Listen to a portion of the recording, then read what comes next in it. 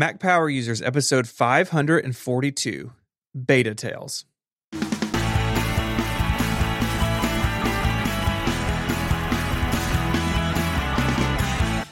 Hello and welcome back to Mac Power Users. My name is Stephen Hackett, and I am joined as always by my friend and yours, Mr. David Sparks.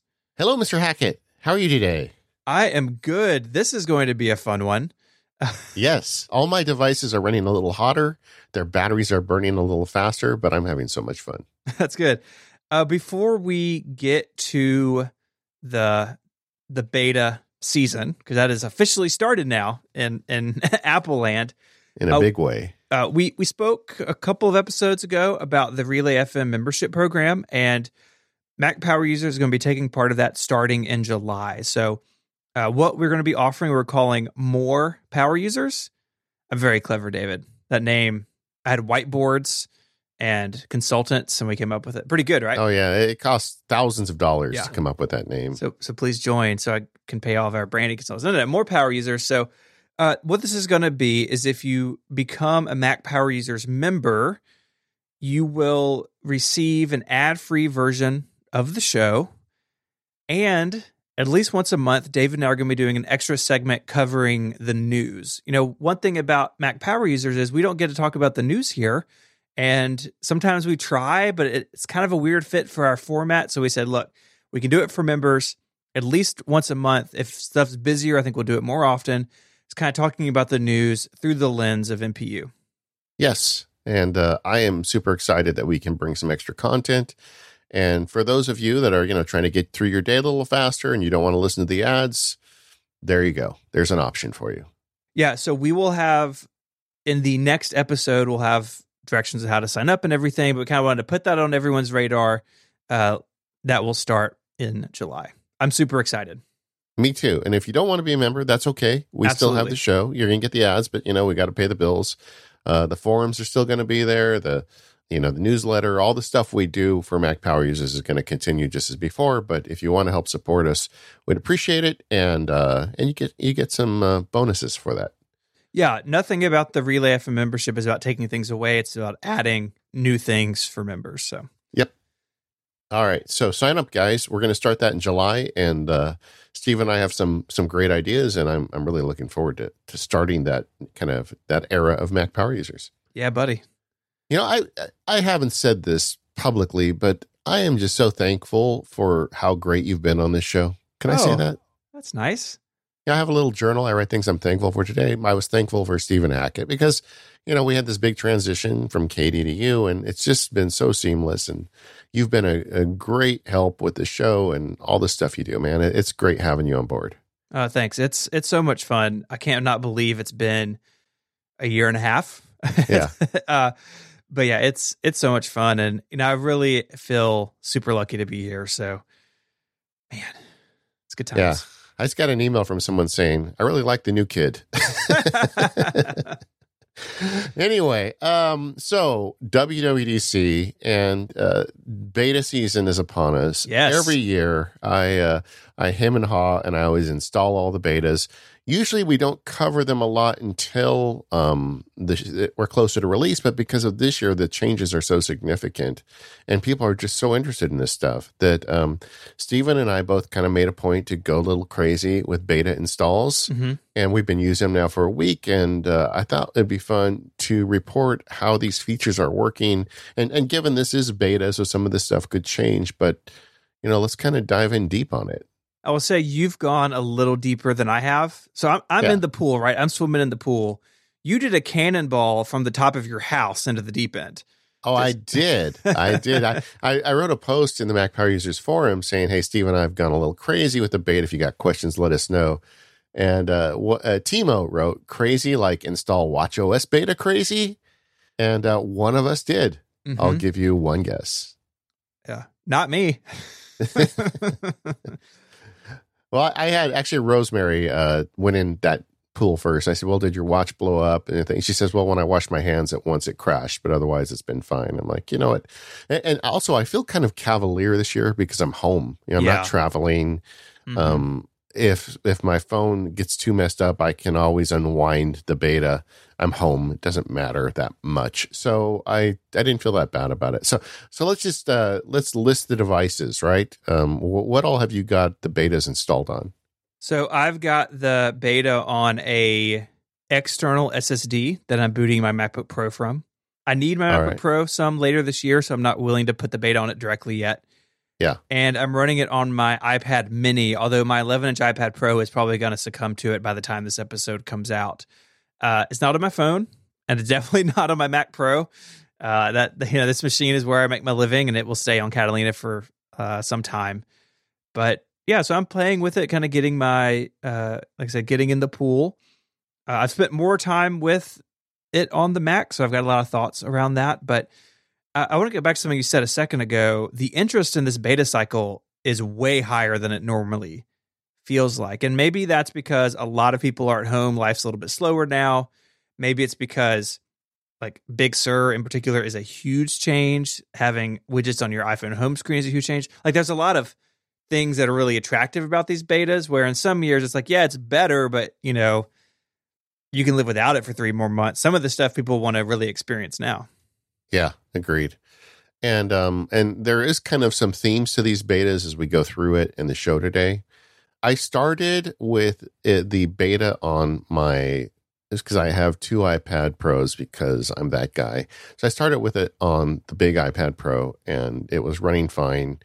And then it quickly cascaded over a couple days, and I put it on the laptop. So I had Big Sur on the laptop and it on the iPad. And then suddenly I had it on the second iPad. I had it on my phone. I also put it on my iMac Pro because we have the way the recording situation is right now in the Sparks headquarters has, there's 4 people living in 1,500 square feet. And so my studio isn't really where I'm recording most shows, where my iMac Pro is. It's where I do all the edits and all that stuff, but I'm not doing the recording there. My old studio has been turned into my daughter's bedroom, but we have an extra iMac in there.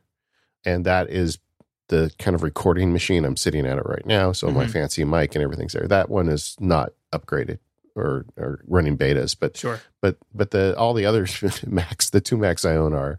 And then a few days ago, I put it on the watch too, because as I told Rosemary and the Automators, if it breaks, it's her fault. But it's, so I've been running on everything. This is one thing that you may have heard in the news is these are pretty stable betas. I think partly because WWDC came later. This is more like beta 2 or beta 3 in a normal year. That being said, do as we say, not as we do. Don't load these if you need to get your work done, yada, yada, yada. Yeah. I mean, there's still developer betas at this point. You have to have a developer account. The public beta will be in July. That's when they're more widely accessible. And usually, in the past at least, it's been 2 developer builds for every 1 public beta. So developer beta 2 or 3 will be public beta 1. And there'll be a couple developer builds and then a couple more, public betas. So it's sort of a TikTok approach. And just because this beta is good doesn't mean the next one will be. In fact, very often they get worse before they get better. And so, do what we say. Like, let us take the pain. And, if you have a spare machine, like my iPad mini, if it bursts into flames, I'd be sad, but it's not the end of the world. Then, I think it's fine to play with on that. But definitely not a production machine, not something you need for work, because you can end up in a situation where it's always like the one app you really need, the one workflow you really depend on. That's the one that's broken for months. That'll get you. Yeah. The thing that got me with this one was Hazel worked fine. I tested it before I installed it on the second machine. But then if you're in Hazel and you go to create a rename field, it crashes Hazel every time. And I sent an email to the developer, and I'm sure that'll get fixed, but before it releases. But it's like, so now I can't make any Hazel rules that change a name for the next several months, things like that. There's sort of a responsibility you have running a beta where, you can provide feedback to a developer about, hey, this isn't working, but part of that's on you because you're running the beta. And there's really, I don't think any room for like being upset that an app doesn't work on an OS that isn't out yet. So I would just say be kind to those developers out there, because they're having a busy summer too. Yeah, we go through this every year and we tell people, be nice to developers, give them positive feedback. If you've got like screencasting ability, make a screencast and show them exactly what broke on the iPhone and iPad. That's built in now. So it's really easy to give them really great feedback. And you just tell them, hey, I am in the beta and I saw this behavior is odd. I just wanted to make sure you knew about it and let them deal with it. What you don't say is, I'm on the beta and I need you to fix this immediately because I need this to do my thing. Well, you know what? You put your thing on the beta. So, don't put demands on the people. Although I always feel like, who actually does that, right? We talk about it every year, like all these mean people doing that. And I can't believe people actually do that. And then I talk to developer friends who are like, oh, yeah, people do that. I mean, I was at WWDC last year sitting next to a developer friend, and we were at the State of the Union address, which is about 3 hours after the keynote and like 1 hour after they released the beta. And he showed me an email he really received while we were sitting in the audience at the State of the Union from a user demanding that he fix a bug in the new beta. Wow. It was like an hour afterwards. I'm like, wow, sometimes people are terrible, but not Mac Power Users listeners. They're the best. All right. So all the caveats aside, let's dig into these betas. Yeah, let's start with Big Sur, Mac OS 11. Yeah, agreed. I'm going to say Mac OS 10 about 1,000 times before I get that out of my head. But the big thing here is, we talked about this on our last episode, the design being drastically different. At that point, we hadn't used it. I've been using it for quite a while now. In fact, the last week when I'm not at my Mac Pro recording or editing, I've been using the MacBook Pro on a Big Sur. And the design, I'm really liking it. It does take some getting used to. There's a lot of white everywhere. I don't like dark mode, so I'm using in the standard mode. Yeah. You got to kind of get used to that. It feels a little bright at first. And I think, like we said last time as well, there's definitely some legibility issues in places. But all in all, it really, two things jump out at me as far as the design. A, it still feels like Mac OS. It looks, runs, acts like Mac OS. But the design makes it feel much more in kind with its mobile cousins. I think they've done a good job striking the balance between those two things. Yeah. So let's just talk. I mean, one of my things about the Mac Big Sur update is I feel like it's more paint than engine. You take your car in, but it's a lot of paint. And the overall feel that I've had using it, because I've been using it on both of my machines now, and it just feels lighter in, however you want to interpret that word. For instance, my usual setup on the 27-inch iMac is I usually have, with Keyboard Maestro, I have these scripts that move windows between the left and the right side of the screen. And almost always I have two apps open on both sides of the screen. Whereas the on all previous versions of Mac OS, they felt like they were integrated into the operating system. And these feel like they're floating on top of the operating system. Does that make sense? Yeah. I hadn't really thought about that, but yeah, I think it does.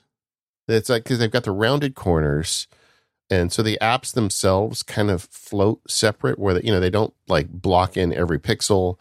With the dock now looking similar to the iPad dock, it's very strange to me, because it just feels like a completely different look, and you get used to it. I mean, like, the joke is, I gave my laptop to my daughter. I'm doing some work. I'm paying her to manage some stuff for me, and I had the beta on, but I didn't tell her. And I said, hey, did you notice anything different about that laptop? So she was working in Safari, and she was working in the Files app, which are like completely different. Yeah. And I said, did you notice anything different? She's like, oh, yeah. And she had to, you could tell she was struggling to come up with something. She said, the icons are square now. I'm like, yeah, the icons are square. So it's funny. I think for some people that even won't stand out, but it's a different feel. And I guess that's the only way to put it. And I've never used a Mac. In fact, okay, so I know old people are going to get mad at me, old Mac people. This reminds me of the feel of the original Mac. The floating windows kind of feel like that little classic Mac did to me when I first started using those back in college. Yeah, I can see that. It also uses the rounded corners, which you mentioned, which the original Mac had, up in the upper corners. And I think it all feels more friendly in a way than the current design does. Yeah. Can we talk about some of the individual design elements because they're so different? Yeah. Let's start at the top with the menu bar, the translucent menu bar. Now, this was really controversial years ago, right? Mm-hmm. They tried to put it, I don't, which version of the OS was Leopard. it? Okay. And like they put it in the beta, then they kind of took it out and now here it is. What do you think about it? I don't love it. I'm using the default wallpaper because I like using the default wallpapers when I'm on a beta to remind me that it's a beta. And it's okay with the default wallpaper. It's like brightly colorful, but I would imagine that depending on your desktop background, it may be actually really difficult to read. And the translucency engine, like a lot of this translucency stuff is handled programmatically. And it seems like on the default wallpaper, it makes the menu bar items white, like over on the right-hand side, which is really hard to read. It all feels too low contrast to me. And yeah, you can go into accessibility and like turn the transparency off, but that has other trade-offs. So I would like to see them make the menu bar more legible.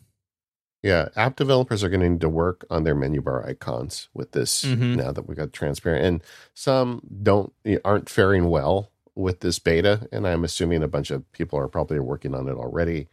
I think by default they need to show up as white, but some apps have hard-coded them to be black. Yeah. And then when you have a translucent menu bar with a gray background and black menu bar icons, that is not good. So I have switched to the default wallpaper as well, which helps. But yeah, I feel like I won't really know until we're done, until this thing ships and the apps are fixed. But it doesn't bother me though as much. I remember a lot of people losing their mind with it back in the Leopard days, and honestly, I don't look at the menu bar that much. It's fine. Yeah, I'll have a link in the show notes. I pulled out the wallpapers, and so if you are not running the beta but you want to feel like you are, you can download the Big Sur wallpapers. What do you think of the wallpaper for Big Sur? I love the colored version. So that there's two. The default is like this colored wave thing. Actually looks like an iOS wallpaper. And then the secondary one is sort of the more traditional like California landscape photo.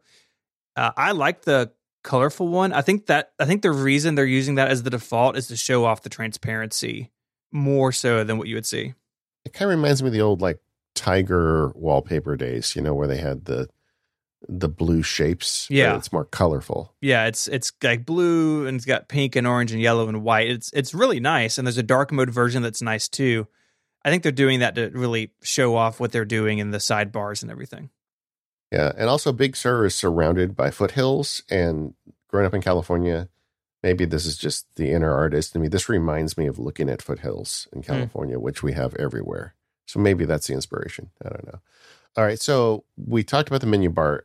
When you open apps, there's two things that really stand out. Number one is the toolbars are bigger and airier, and then you've got this sidebar now that runs top to bottom. It cuts off the toolbar. So whereas in prior versions of Mac apps, the toolbar always went all the way across the top. All the left to right pixels were given to the toolbar. Now all the top to bottom pixels are given to the sidebar, and the toolbar bumps into that. Right. It's a strikingly different look because it breaks the metaphor that the Mac has had forever where the toolbar encompasses the entire top of the window. But it does feel more modern. It fits in better with what's going on iOS. And I think in practice, like it was weird to me the first day. And now, like if I'm in Mail where it's really noticeable, I don't really think about it anymore. Yeah, agreed. It's not like it is quite different though. It's striking. And I know some people are going to hate it and some people are going to love it, but everybody's going to have an opinion on that. The icons, we've talked about that a little bit already. As I said, that was the one thing my daughter noticed. I'll tell you, the icons are the one thing that really I haven't got used to yet. Yeah. They added a depth, like a 3-dimensionality to them, and some of them work better than others. And it's been floating around on Twitter, but the worst one by far is the battery icon, and system preferences is just straight up hideous. But this may be something that they tone down a little bit over time. or we're just going to get totally used to it and move on with our lives. Like one of the two will happen. I'm more saddened by the loss of the different shapes. Like basically, according to the HIG, the Human Interface Guidelines, which I have in the show notes, they are talking about like consistent shapes, like rounded rect, front-facing perspective, consistent drop shadow, which is even different from a couple of years ago when they said, hey, we kind of have 2 or 3 different styles. And there will still be apps, third-party apps that don't conform to this, but I think a lot of them will change over time. And, cool Mac icons are like part of the platform, right? It's part of the personality of the Mac, and that's a little sad to see kind of flattened out. Yeah, as we record this, I'm looking at an old, the recording Mac, and I'm looking at like the Safari and the Mail icon, and then I'm looking over at this Big Sur machine, and they're just not as distinctive. One of the ways you could identify icons in the past was a shape. Like the Logic is a record, but it's tilted to the left, and that always helped me like find it, if that makes sense. And so you lose that with this. I don't think I'm not hell bent against it, but I think it feels like a regression to me a bit. And I'm going to be curious to see how many developers like get on board and how many are like, no, we're keeping our cool icon. Yeah. Yeah. It's not enforced that you have to move to this. It's just highly suggested. Yeah.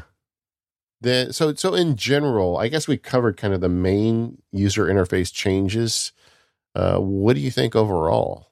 Overall, I like the direction. I mean, we're really, in my mind, nitpicking certain details, but I think on the whole, I like the change. I like that it feels more modern. I think it will serve Apple really well as iOS apps continue to make their march onto the Mac's beaches. And so, yeah, I'm a fan. I give it a thumbs up. Yeah, I mean, just in 6 months, there's going to be a Mac for sale that you're going to have this operating system next to iPad and iPhone apps. Yep. And I think they are going to look fine together. Me too. And I think that's one of the reasons they did this. I also like, and we didn't mention it, like in the menu bar items, there's more space between the entries. There's like an airiness to this. And, we talked last week about why we think that airiness is there. Maybe we'll talk about it just a little bit more today. But whether or not we get touchscreen Macs, I kind of like menu bars with a little more space between the words. I kind of like just the airiness of this look, and I was ready for a change. So it definitely makes my my Catalina Mac look old. Yeah, almost immediately. It does that. Anyway, in terms of broken things with the beta, and this is early, so obviously there's a lot of broken things, but the things that have stood out for me is all the Mail plugins don't work. That's always the case. If you rely on Mail plugins, do not install a beta on your computer. I talked about the little hiccups with Hazel, but in general, my apps have worked. All the stuff I use for production, OmniFocus, Drafts, Microsoft Word, all that stuff has just worked for me. I haven't had any problems.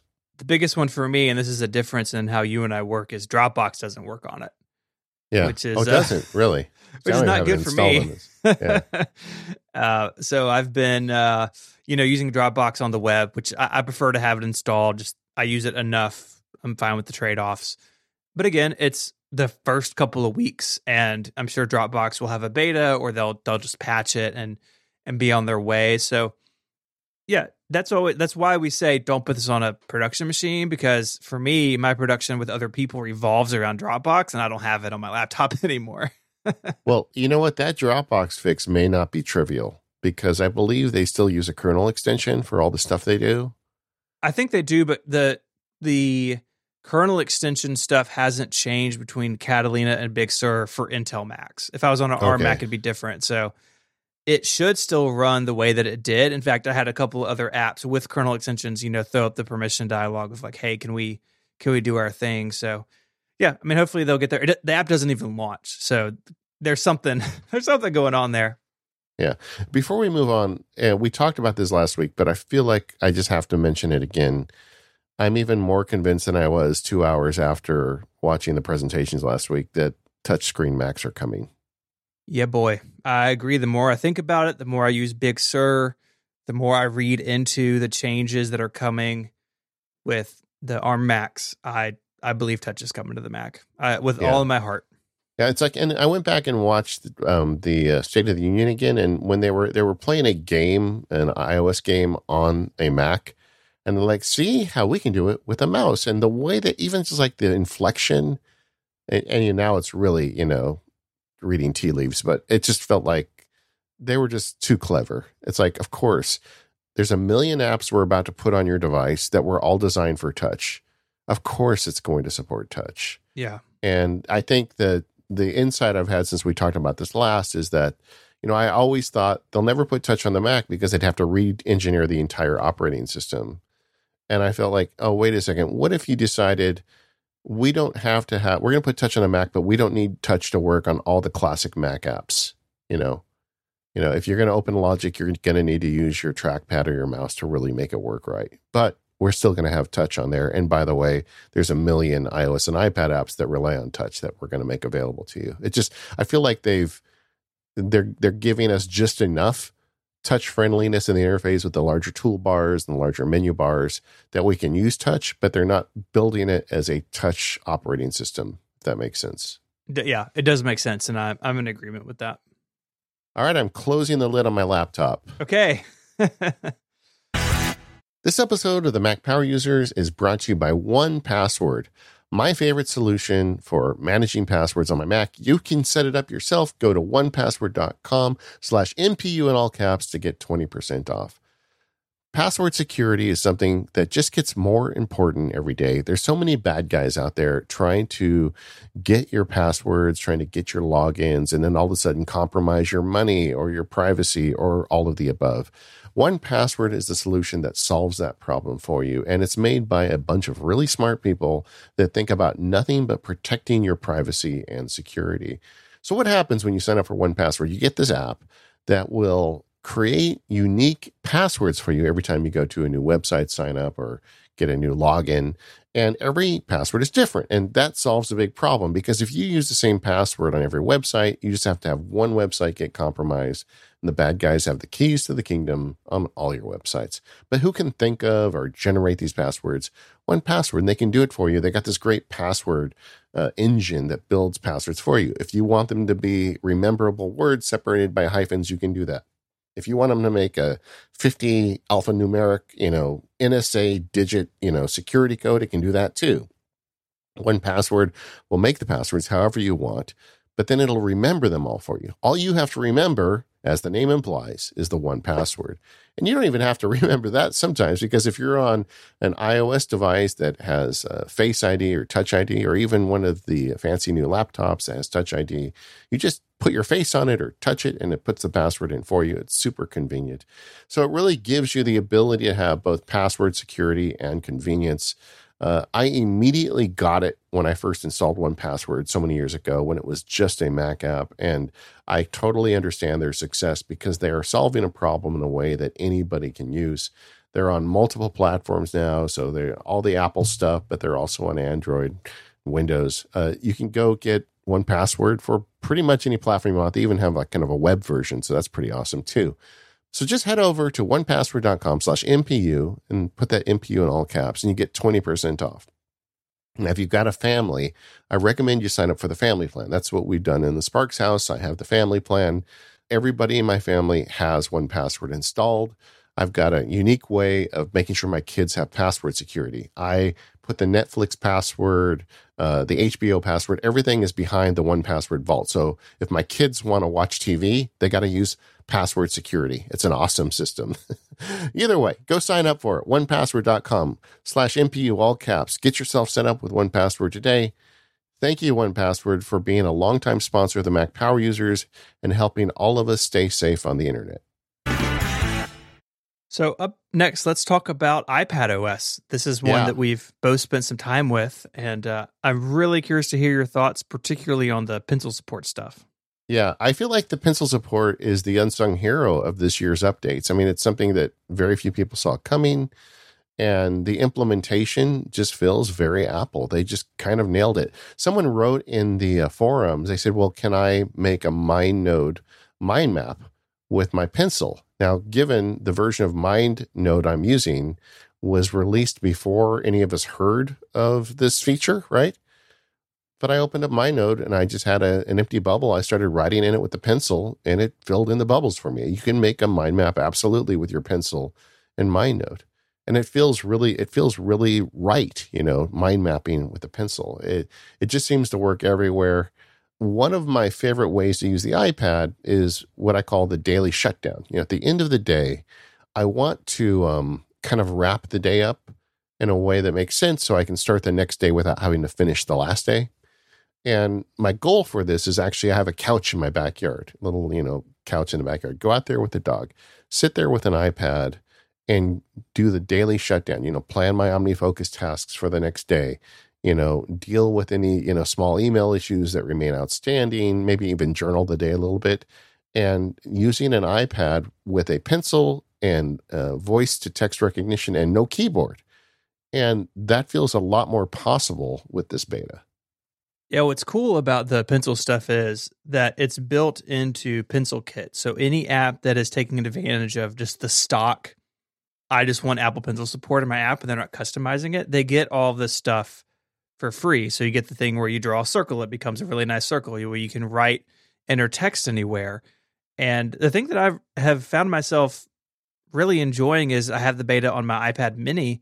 The iPad mini is like a great little size for like a digital notebook. So, I do these daily logs every day and I've been recently doing them, handwriting them. And the last couple of days I've been just doing them in GoodNotes and the Apple Notes app, just like kind of comparing things. And I really like using the pencil on this little baby iPad. Yeah. Yeah. And all these apps are going to have full support for this when it comes out, but most of them work already. Another one that I use all the time is OmniFocus. And I can now just write down a new task in the OmniFocus new taskbar and it turns it in. I'm also pretty amazed at how good a job it does at the recognition. I do not handwrite. I gave up handwriting in like 5th grade, so that's just never been a thing for me. I remember when I took the bar exam, it's this 3-day test you got to take to be a lawyer. At one point, it was, a few years ago. So one way they would try to confirm it's you is have you do a handwriting exemplar. Mm-hmm. And I'm in the middle of this 3-day test. I'm totally stressed out and I have to write handwriting, which I haven't done since 5th grade. And I'm like, how do you make a cursive Q? I don't remember. But anyway, so I print, and usually I print in block caps, but the handwriting on this is better if you print with upper and lowercase letters. If you print in block caps, it's going to try and make them caps. But so my lowercase letters aren't as natural to me. So sometimes they come out a little wobbly, but it always seems to get it right. And like I said last week, I was really impressed with the engine. Did you try out all the tools they have, like to scratch out and insert? Have you worked with those tools? Yeah, it's fantastic. So if you're writing something and it does mistranslate it, which I found to happen not very often, it seems very intelligent. But if it does, you can, just like you would in a paper notebook or on a Newton back in the day, scribble through the word and it deletes it. Or you can tap on the word and you get the standard iOS controls for replacing like the spell check interface. So it treats it as text. You can even, and this is wild to me, say you're in Apple Notes or another app that supports this, you can then select handwriting just like you select text. And so it's not a drawing, it is actual text in your handwriting. I mean, it's amazing. And then if you paste it into a text app, it pastes as text. It's awesome. Like, what? We always talk about how WWDC gives you hints at what's coming. And there has been a rumor now for about 6 months that there is a new iPad mini coming that's going to be more like an iPad Pro, which would mean it has Apple II Pencil support. Mm-hmm. Maybe it's a little bigger. And I feel like this feature makes that product so much more interesting. Yeah, it's like a little digital notebook you could have with you everywhere. Yeah. It's pretty cool. Yeah. So, good on you, Apple. Well, usually when it's something that comes out of Cupertino, there aren't a lot of hints that it's coming. But it feels like this is real mature. It doesn't feel like beta to me. No, my guess is this has been in the works for a really long time. And what is cool about it is that if you already have a pencil, you just get it, right? So maybe you picked up a pencil for drawing or just to check it out. Well, now the hardware you already have is way more useful. That's pretty cool. Like that doesn't happen all the time in technology. And it's also jarring to me how available it is everywhere. You know, you want to go in Safari and write in the URL bar. You want to do a search, you just write it in. And you're not always going to want to do that. But if you're sitting on the couch with the pencil, it feels a lot more natural to just write it as opposed to, you know, pull up the keyboard and tap away. Mm-hmm.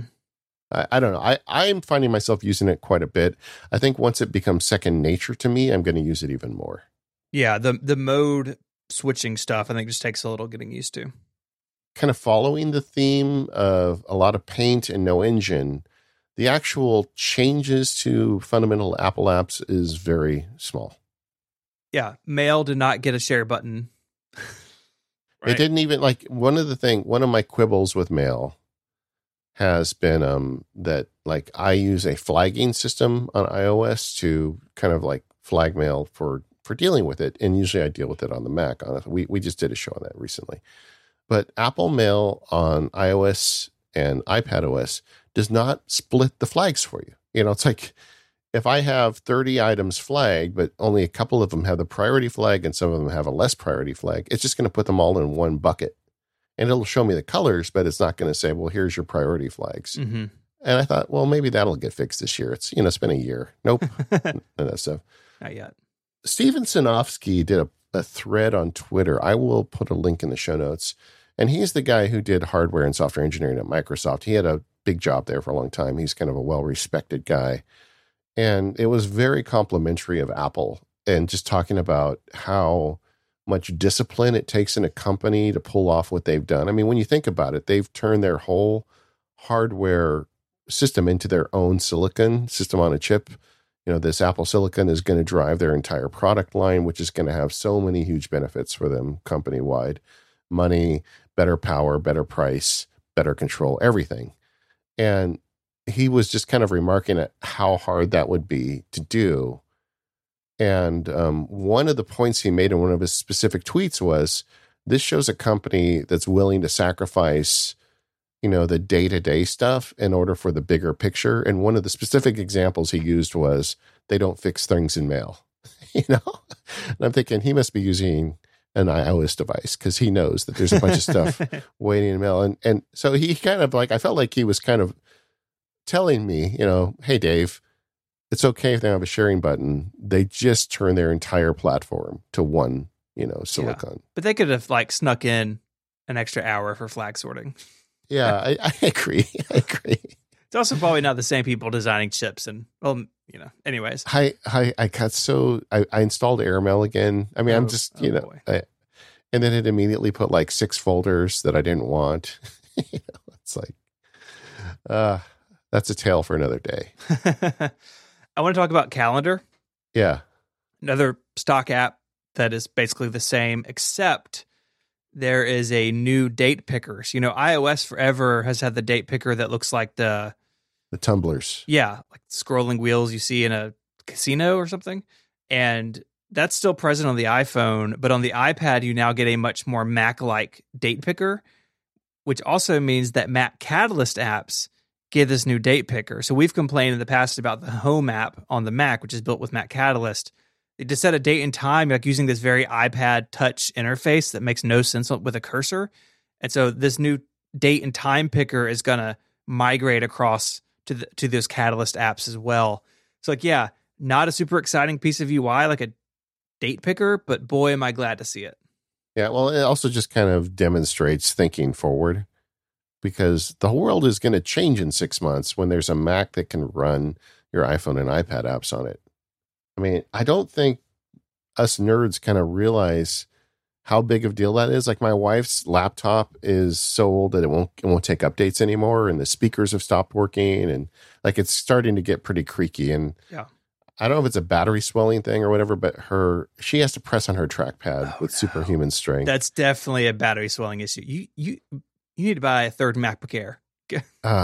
You know, so she's going to need a new one, but I told her, let's wait. Because I said, you know, they're going to have one hopefully by the end of the year that you can run iPhone apps. And she's like, what? I mean, that was amazing to her. That's like, she never gets excited about tech stuff like I do, but she was already planning which apps she would have on her Mac. Mm-hmm. So I think it's going to be a big deal when it happens. So, getting the date picker right, getting all that underlying stuff done is going to make sense. Now, you're not going to see that change in existing apps until they update for the new date picker. This isn't something that just comes automatically across the board, whereas the pencil support works pretty much everywhere right now. Yeah, it's cool. Really cool. All right. Can I give you a brief update on the Files app? Yes, you use it way more than I do, so I'm sitting down. No, it's a little better. Okay. It's not as much better as I'd like it to be. If you search, it will search tags, which is great. If you go to pick a tag, it still doesn't have a search bar for tags. So I have like 400 tags because I have tags for categories of work. I have a tag for each client, and if I want to tag a file for a client, I still have to scroll through a list of 400 to find the right one. I still have the same problem where as I'm scrolling, if I'm too fast with the scroll swipe measure and it becomes a touch, I just tagged the file with something, but the wheel just kept spinning, so I don't know what I tagged it with. I mean, all those problems are still there. I feel like the long await for better tagging is still not there on iOS. I'm sorry. Yeah. Sorry. Well, stability overall, what do you think? It's pretty good. I haven't had any apps that do anything silly like crash at launch, but again, it's just on my iPad, so it's a subset of the apps that I use on my phone. Seems pretty solid. Yeah, same thing. All the apps that I do my work on have worked. I haven't had anything crash. I haven't had any strange resets, and I'm still just marveling at this pencil support. It's like I'm finding new uses for it every day, and overall good. And then we got the stuff on the iPhone. We're going to talk about that separately, but the widgets on the home screen and stuff like that is cool too. Mm-hmm. We talked about last week. I do wish that the widgets would be in more places than just the left side. I wish you could move them around. Agreed. And I am not super, I mean, it could change in the beta, but I want them to, but I'm not positive they will. I think they may be locked over there to that side for a while. And once third-party app developers start making their own widgets, it's going to be super tempting to want more on the screen. Oh, yeah. Yeah, so we'll see if they get freed from that left-hand column. I think, honestly, the widgets make more sense on the iPad to be anywhere you want them to be. Yeah, agreed. The iPad also doesn't have the app library thing that's on the phone, and I think that makes more sense on the phone than the iPad, but I like that to be an option on the iPad as well for those of us who want it. Yeah, I agree. But everything seems to be working. I mean, like I said, this is, on the theme of paint and no engine, I don't think there's a lot of fundamental underlying changes here, except, of course, the pencil thing, which seems to be rock solid. So it just seems to be running real clean as a beta, and I'm happy with it. Me too. This episode of Mac Power Users is brought to you by our friends at Cotton Bureau. Go to cottonbureau.com right now and use the code MPU10 for 10% off anything on their store, which is super cool because the Cotton Bureau store is awesome. They make awesome graphic tees, hoodies, hats. I mean, look, I've got my challenge coins right here. You can hear that all through Cotton Bureau. I've used it on both sides of things, both as someone making things and as honestly someone who buys way too many podcast t-shirts. And I always go to them because their quality is excellent. The shirts are comfortable. They age well. The printing is really nice. Honestly, like 70% of my closet is just podcast t-shirts, nerdy t-shirts from Cotton Bureau. They've worked with tons of great communities like Six Colors, The Incomparable, ATP, Mac Stories, MKBHD, and of course, our very own Relay FM and Mac Power Users. Cotton Bureau is a great place to buy and sell t-shirts of all kinds, not just podcasts, not just nerdy stuff. They have themes around sports, pop culture, gaming, food, and so much more. Their sweatshirts and tees are high quality and comfortable, and they have excellent customer service, really unmatched in this industry. So head on over to cottonbureau.com, use the code MPU10 for 10% off. That code is only valid till July 3rd, so head on over to cottonbureau.com and the code MPU10 for 10% off. I named my dog after an obscure Star Wars character, and nobody knows who she is. So I got a Cotton Bureau shirt with her on it. That's And now when awesome. I walk the dog, I wear the shirt. They're like, "Who's this Ahsoka?" I'm like, I point my shirt. It's this lady right here on my shirt. That's awesome. Yeah. So cottonbureau.com, code MPU10 until July 3rd for 10% off. Our thanks to Cotton Bureau for their support of this show and Relay FM. Well, my desk has now lost the iPad, and now there's an iPhone on it.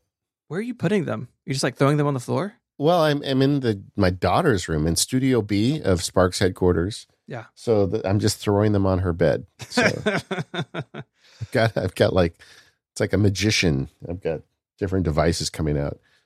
That you did not load it on your phone, right? I have not. So I want to hear how it's gone for you. You will, my Wow. friend. Am I going to do it like as we? You should as we just record? do it right now. It may be done by the time the show's over. Yeah, Steven, just load it, Steven. It's okay. Such a bad influence. You're home. What are you going to do? If it goes bad, you can reinstall it. Anyway, yeah, so iOS 14. Let's start with the widgets. Okay. Because I mean, it's the most distinct thing. It's my daughter. I put the iOS 7 beta on her phone years ago, and that cured her of any desire for betas ever again. Yeah. Have I told you my story about that? No. iOS 7, I've told it somewhere, so forgive me if you've heard it, but iOS 7 was the first WWDC I ever went to. It's 2013.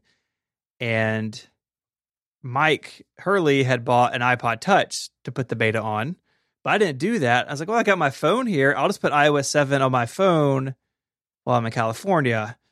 And the phone didn't make it through my first flight home before it had died. It was like losing more like a percentage of battery a minute or something. Yeah. Really rough.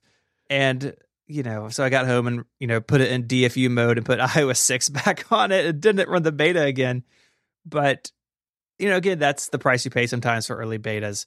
So, but I've run beta since then. Normally what I do is sometime the end of July or early August. Usually what I do is I'll have my phone and my Mac on the developer builds, and I put my phone on the public beta. And that may be what I follow this year, but I don't know. Sell it to me. Talk me into this. No, it's just really fun. And I just wanted to play with the widgets, and I knew we were going to record this show, and I felt like somebody had to take it for the team. Yeah. So I put it on. It's for your work.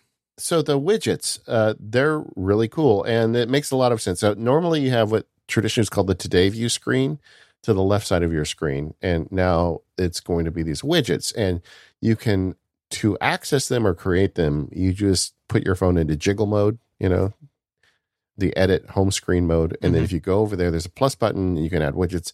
Apple's got a bunch of built-in ones ranging from shortcuts to calendars, the photos, and just a bunch of different ones they built. It makes all the old school widgets look a little odd. They still work sort of, but I think developers are going to have to kind of really rebuild their widgets to fit into this new look. Yeah. I got some info on that if we want to get into it. Yeah. So the new widget style is a totally new system. They're built in Swift UI, and these new widgets are no longer interactive. So say the Timery shortcut or the Timery widget, before you could start and stop timers from it. Now in this new system, all that would do is launch Timery. The only exception to that is shortcuts.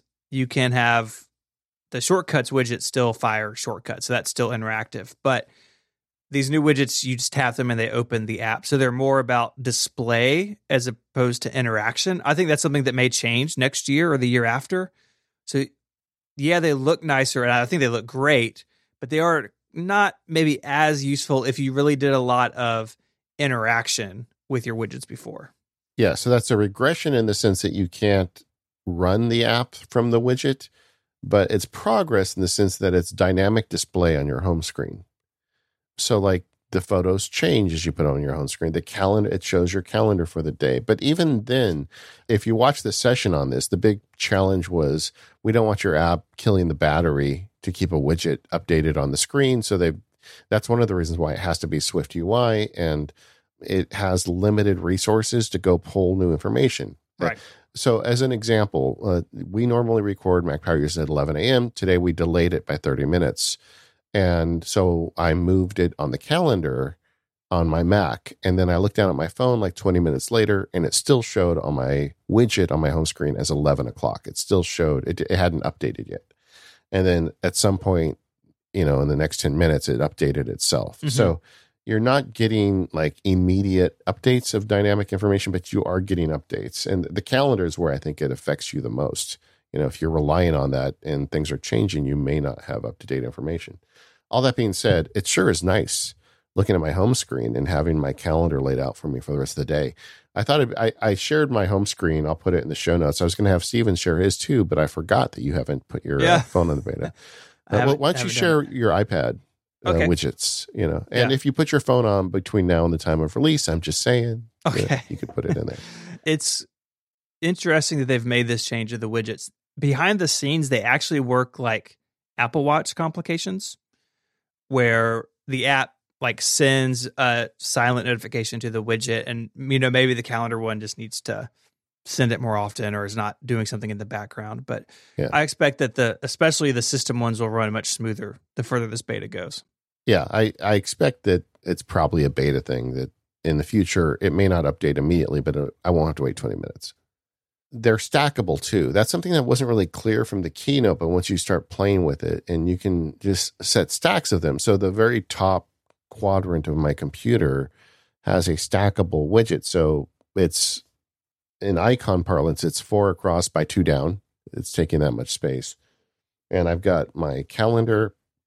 I've got battery status. I've got, let me just swipe through. Oh, I've got a screen with 4 shortcuts, and they're the 4 like launching shortcuts. With shortcuts, we talk about this on Automators all the time, but you can make like a choose from menu shortcut. So it's like a shortcut to rule all shortcuts. So I've got basically 4 of those, so I can launch any shortcut from my home screen. And my health data and podcasts and music. So I can just kind of swipe through those and pick what I want. But I've also got it turned on to give me what it thinks I want during the period of the day. And I've only been using it a few days, but it seems to be doing pretty good. In general, it leans towards calendar through the day. But since I'm a block scheduler, there's a lot of events on my calendar. In the evening, it seems to lean towards photos, which is kind of fun to look at night and see a picture of your kids or something. So overall, it's been pretty good. And I didn't finish earlier. When you're building these things on basically the Today View screen, you just drag it to the right and it goes onto your home screen, and you can move things around, and you can put them anywhere on the home screen. You can put them on the bottom or the top. It's not like traditional app icons where they just by default go to the top left corner and start filling in. Obviously, it gives you less room for app icons on your home screen, so you have to kind of weigh that. But overall, once again, the widgets have been pretty stable. I haven't had a lot of problem. I have noticed a loss of functionality. Some of the traditional Today View widgets, like the OmniFocus one and some others I would use, you could actually perform acts in them, and now you can't. I was hoping for a little more flexibility in terms of the way the widgets and the app icons sort of worked with each other. It still basically flows down from the top, so it's not like Android where you can basically put them wherever you want. But at the same time, Apple's done a pretty good job of having multiple sizes and layouts for all of their own. And I would expect third parties will follow that as well. Yeah. I mean, but for instance, I have 2 on my home screen, and the one is across the top and the second one is to the right. So there are icons to the left of it. You'll see it in the show notes, but so you can kind of have fun with it, but it also feels to me like about how far Apple would go with home screen widgets. It's not going to go crazy.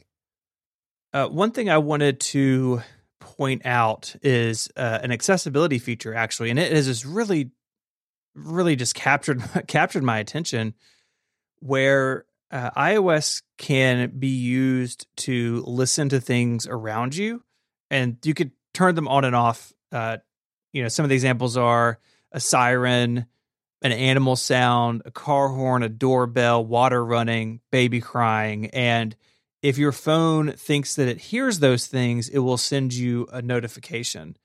And, I've got family members with, pretty severe hearing loss, and, some other people I know. And it is sort of a dangerous world for some people. And this, I like the idea of the iPhone, which is probably going to be with you most of the time anyways, listening out for these things and being useful into cluing you into the things around you. Yeah, Apple just continues to crush it with accessibility. Another accessibility feature that has captured me, in fact, I made a video about it, we'll put it in the show notes, is Backtap. So they've added an accessibility trigger. There's always been several of them. It used to be like if you triple tap the home button, but there's no home button anymore. But now they made it that if you just tap the back of your phone 2 times or 3 times, that can be an accessibility trigger. So like if you want to turn on any accessibility feature, you can double tap or triple tap. And it works. But even cooler for nerds like me is you can also use that to trigger a shortcut. And, so like you could say, when I show up to work, double tap the back of my phone and, maybe it displays a certain calendar and changes the playlist and, does whatever you want to do with shortcuts. But I got thinking, well, what if, let's make this even simpler. I made a shortcut. It's a 1-step shortcut that just says launch camera app.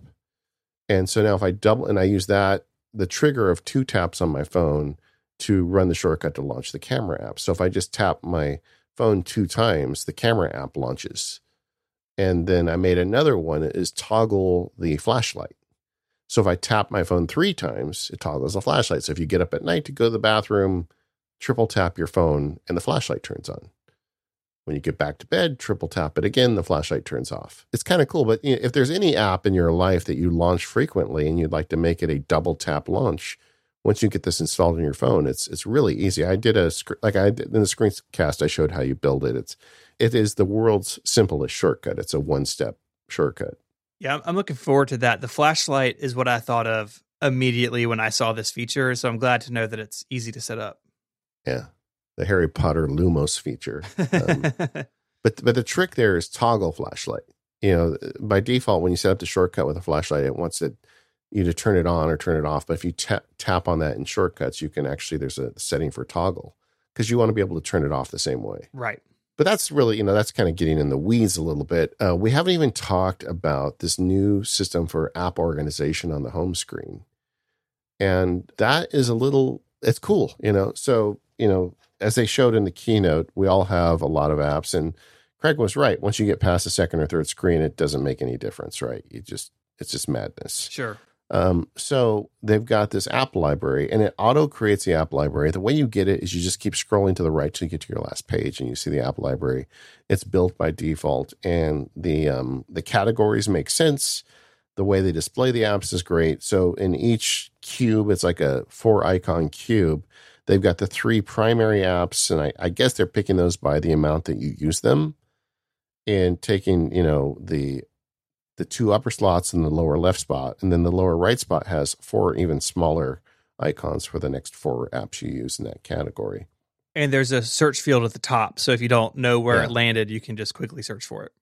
Exactly. And so the way I installed it was I actually went through, and there's no way to do this except one app at a time, unfortunately. But when you're like editing your home screen, you have the ability to add an app to library and basically remove it from a screen. So It's just in the library. And I removed all of the apps to the library except enough to fill what's left of my home screen after I put the widgets on and 1 additional screen. And I was able to get by. I mean, the apps I really, really want to have quick access to fit within those 2 screens and everything else is in the app library.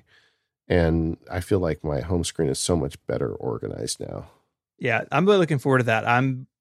I've got 3 pages. The last one is all folders, and most of those folders are multiple pages deep. And I would love to be able to kind of stop thinking about that.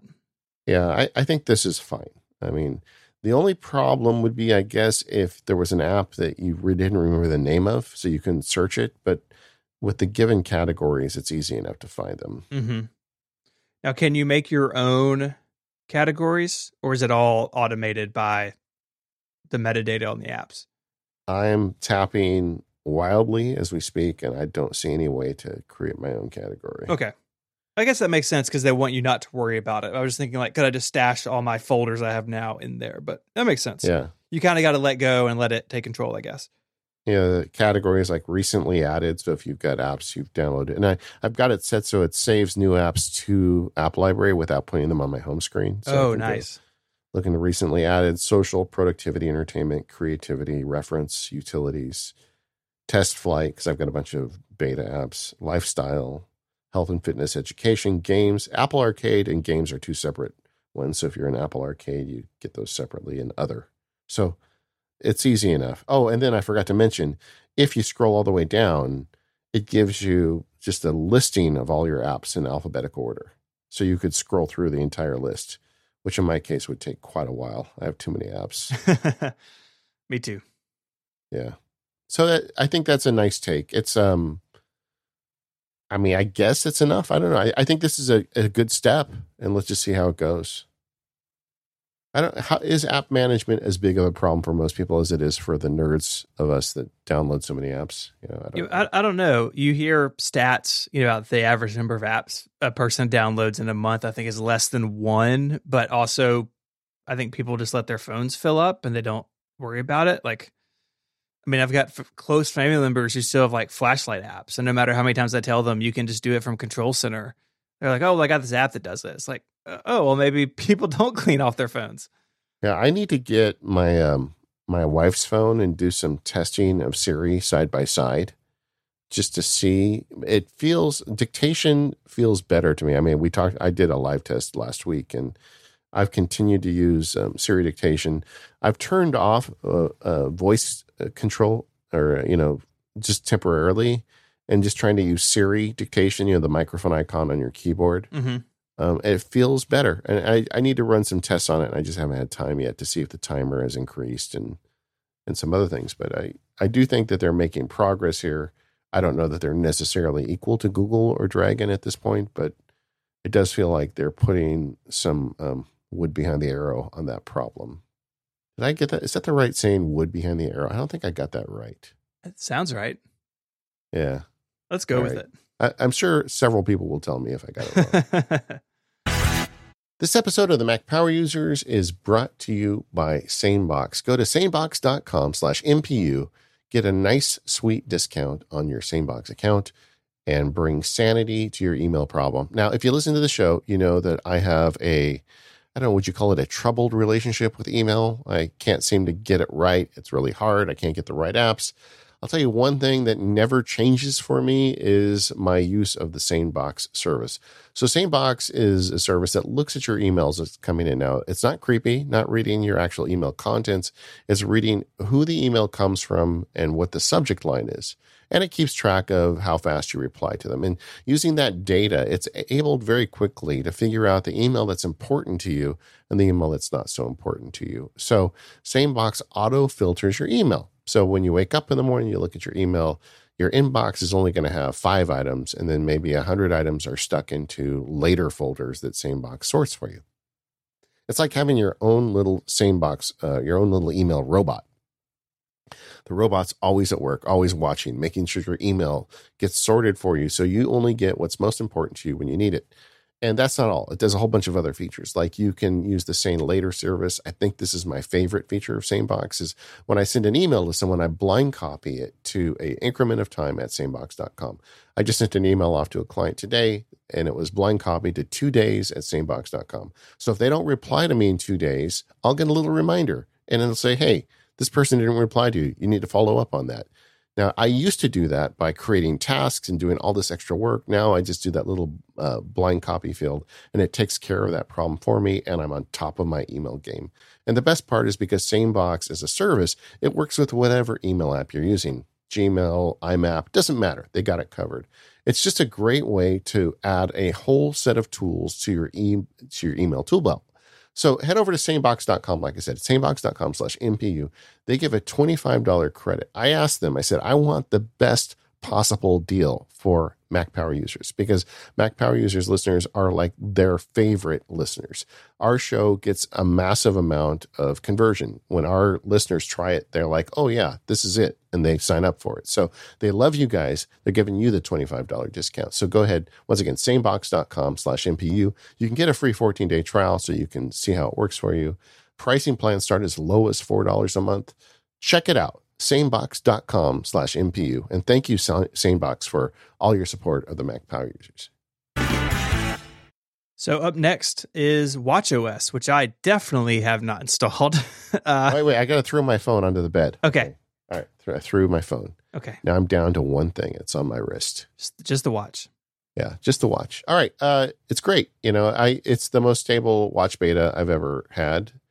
I usually install watch betas toward the end and they're still kind of creaky. After 2 days of use, I've had no unexpected crashes. It's working fine. It does all the usual watch things. I've been doing sleep tracking. In fact, let's start with sleep tracking. Okay. There's been a bunch of apps that do this. Now Apple's doing it. They built it into the watch. Apple did it in their Apple-y way. There's not a ton of data, but it is really clean the way it collects data on you. I really like the sleep watch face because I used to do this crazy thing where I'd go to bed. I had a specific face that I had chosen. It was a very light blue face that I could read at night without, lighting up the room, but then I'd have to put my watch into theater mode. So when I tossed and turned, it didn't light up the room for my wife. And so now all that stuff is just taken care of for me. I put in I've told the health app, I want to get 8 hours of sleep at night and I need to wake up at 6. So what do I need to do? And now it's starting to nudge me towards bed. So I get to bed on a good time and it puts the watch into that face automatically when it's bedtime. I don't have to manually do anything. I could even add shortcuts. So if I wanted to add was that Dark Noise, that app so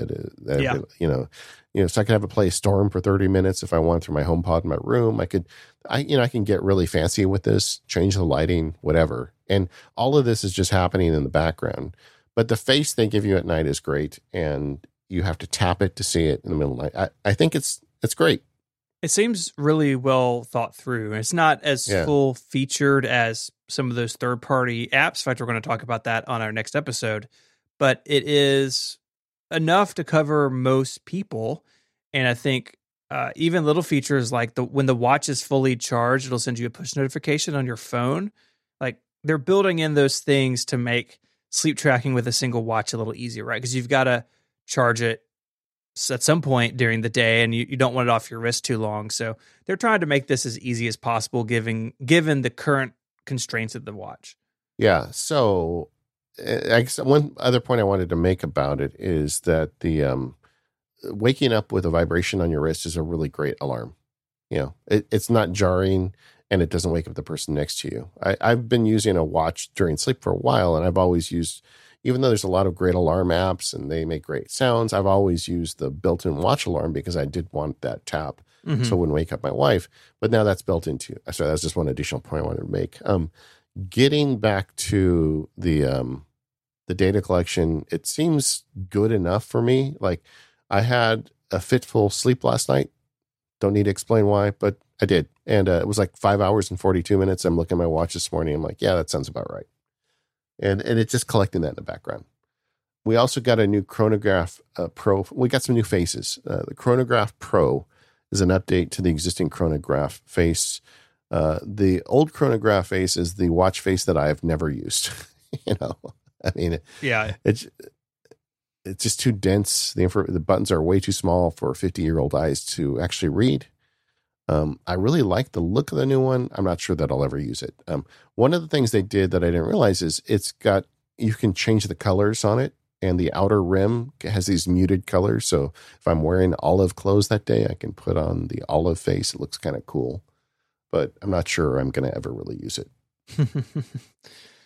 Yeah, I've used the California watch face since it came out, and I've got it customized enough that it works for me. So I still want more from watch faces. I still would like to see third-party watch faces, but little by little, Apple's making it more flexible. Yeah, I change through watch faces a lot. The California face is the one I probably use the most, but I also really like the Infograph modular. And one of the things we got with this release is the ability to add shortcuts to your widgets or your complications. So put a pin in that. I want to come back and talk about that. But just while we're on the subject of faces, I also really like the utility face, the old starter. And I think this is better. I need to look at another watch, but I think this actually got a little better with this release. It now wraps the words across the bottom and the icons seem to fit a little better. You want to talk about shortcuts, though, on the Apple Watch? Yeah, so this is a new thing. So you can now have your shortcuts available to you when your phone's not here. But I was disappointed to see your note that all shortcuts are sent to the watch by default. This is kind of like the shortcut widget that we have now. It's like every time I make a shortcut, I don't need it in the widget. Like I can put it there if I need it, but oh well. Yeah, so Rose and I, if you're interested in shortcuts, Rosemary Orchard and I did a whole 1 hour show on these betas and automation. And the episode of Automators is going to release just a few days after this one. So go check out Automators and you get a whole hour on it. But the short version, on the Shortcuts app, there is now a button on every shortcut that says Add to Watch. And somebody at Apple had the choice to say, let's make the default that is turned off, or make the default that is turned on.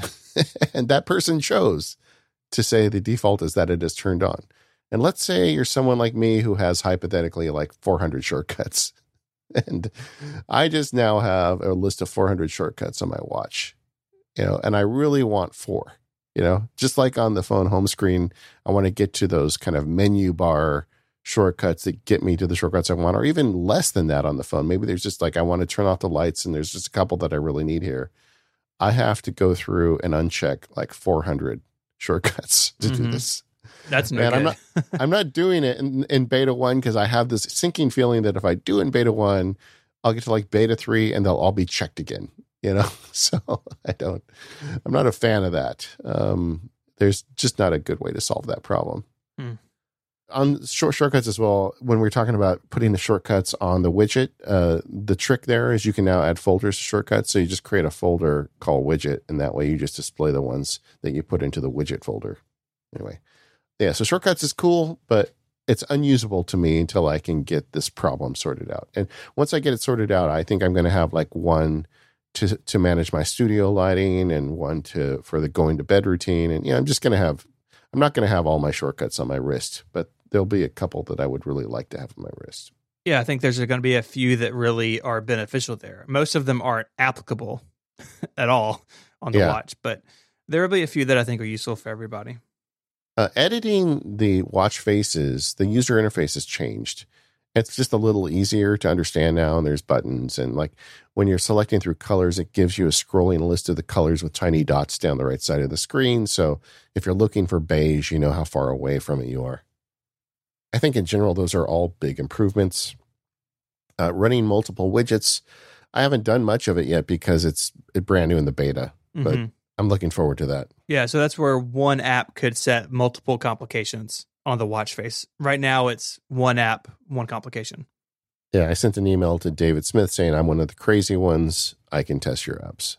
So that's right.